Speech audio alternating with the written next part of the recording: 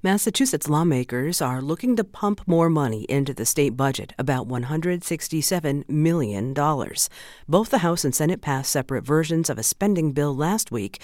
Now they need to find common ground. For a look at the week ahead on Beacon Hill, we check in now with Matt Murphy of the State House News Service. New England Public Radio's Henry Epp asked him to spell out the differences between the House and Senate spending bills. There were some policy changes the Senate made to the bill that will have to be sorted out, including some around a provision that would direct the Baker administration to apply to the federal government for this waiver process to basically make the state eligible to receive more federal funding for the home care for the elderly. There's a bit of a disagreement between the branches around whether or not this should be optional for the administration or mandated by the legislature that they take this step.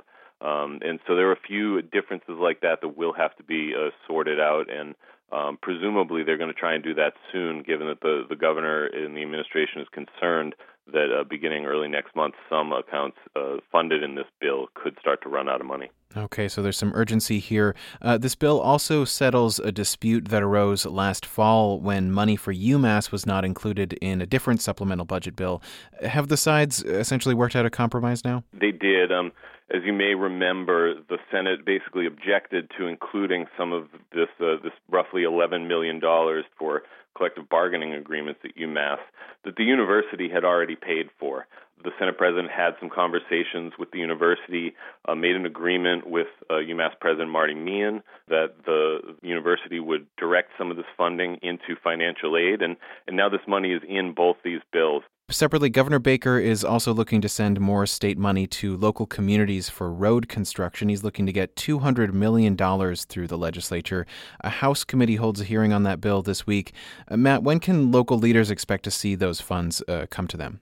You know, I've talked to some of the chairs of the committees that have looked at this bill, and they are hoping to get action on it soon. I mean, everybody knows that April 1st is typically the date the communities look to for some sort of assurance from the state on how much money they can get or they will be getting, so they can start to plan and contract out these road projects for the spring, which has already arrived. The House Bonding Committee is having a hearing this week on pieces of the governor's bill, though they have already signed off on the $200 million for road repairs. So it's possible that you could see the House act first, and maybe the House and Senate act first on just the Chapter 90, $200 million. But there are other pieces of the governor's bill, including $50 million for this new program to fix these very small municipal bridges that span rivers, many in disrepair. He wants to help fix those, and there's also some debt changes and things of that nature that the committee still wants to look at. So it remains to be seen whether or not they're going to wait to try and put a full package together or just act quickly on the road money. Finally, last week, Vermont Governor Peter Shumlin critiqued the possible ballot question in Massachusetts, which would legalize recreational marijuana, and that's as part of a push for a bill in his state that he says has stronger regulations.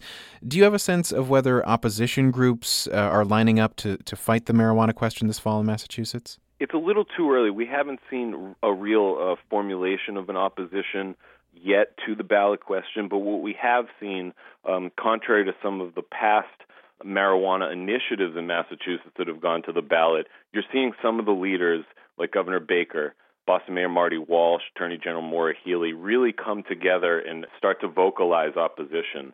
In the past, when voters have decided questions about decriminalization of small amounts of marijuana and medical marijuana, opponents waited till very late in the game to start to organize, and I think that is going to be different this time around. You're seeing these big leaders start to organize, start to put together a strategy, a communication strategy around voicing their opposition to this, and you can only assume that the money and the full organization group will follow. All right. Well, Matt, thanks so much for speaking with me. Thank you.